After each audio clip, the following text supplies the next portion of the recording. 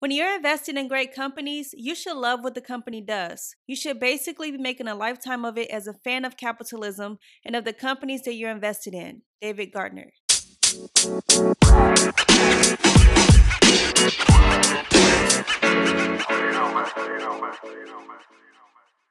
Hey everybody, welcome to the Bill Young Grow Wealthy podcast. My name is Walida Cherie.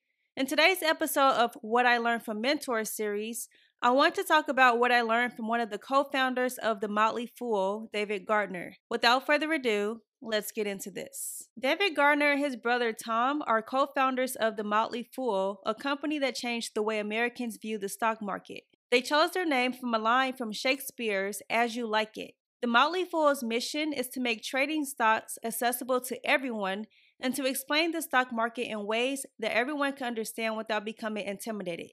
They believe in long-term stock purchasing, buying stock in something you believe in, and then holding it for at least 7 years. I watched David Gardner be interviewed in a series called Money Revealed, which I highly recommend. The following are the main takeaways that I learned from that interview.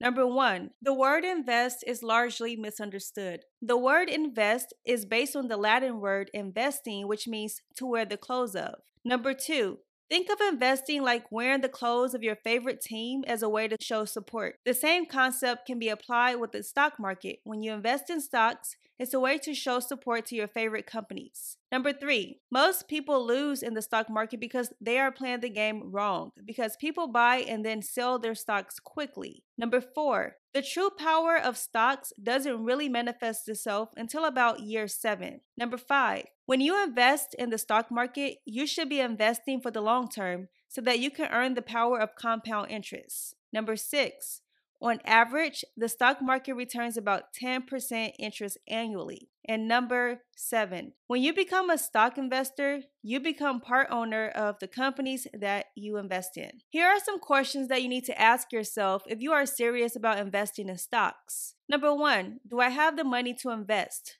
Number 2, am I still able to save if I invest? Number 3, am I investing 10% of my salary every 2 weeks? Number 4, which stocks do I want to buy? Number 5, why would I buy this one over that one? And which one is going to be the best one? Number 6, have I opened a brokerage account? If you answered yes to any of these questions, you may be ready to start investing in the stock market. If you want to learn about stocks in a fun and unique way, then I recommend checking out the Motley Fool's website at www.fool.com.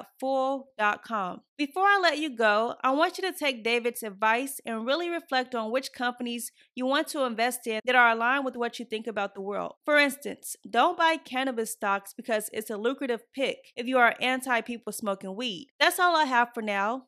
If you like this podcast episode, consider subscribing for more great content. Share this episode with a friend. And until next time, I will talk to you later.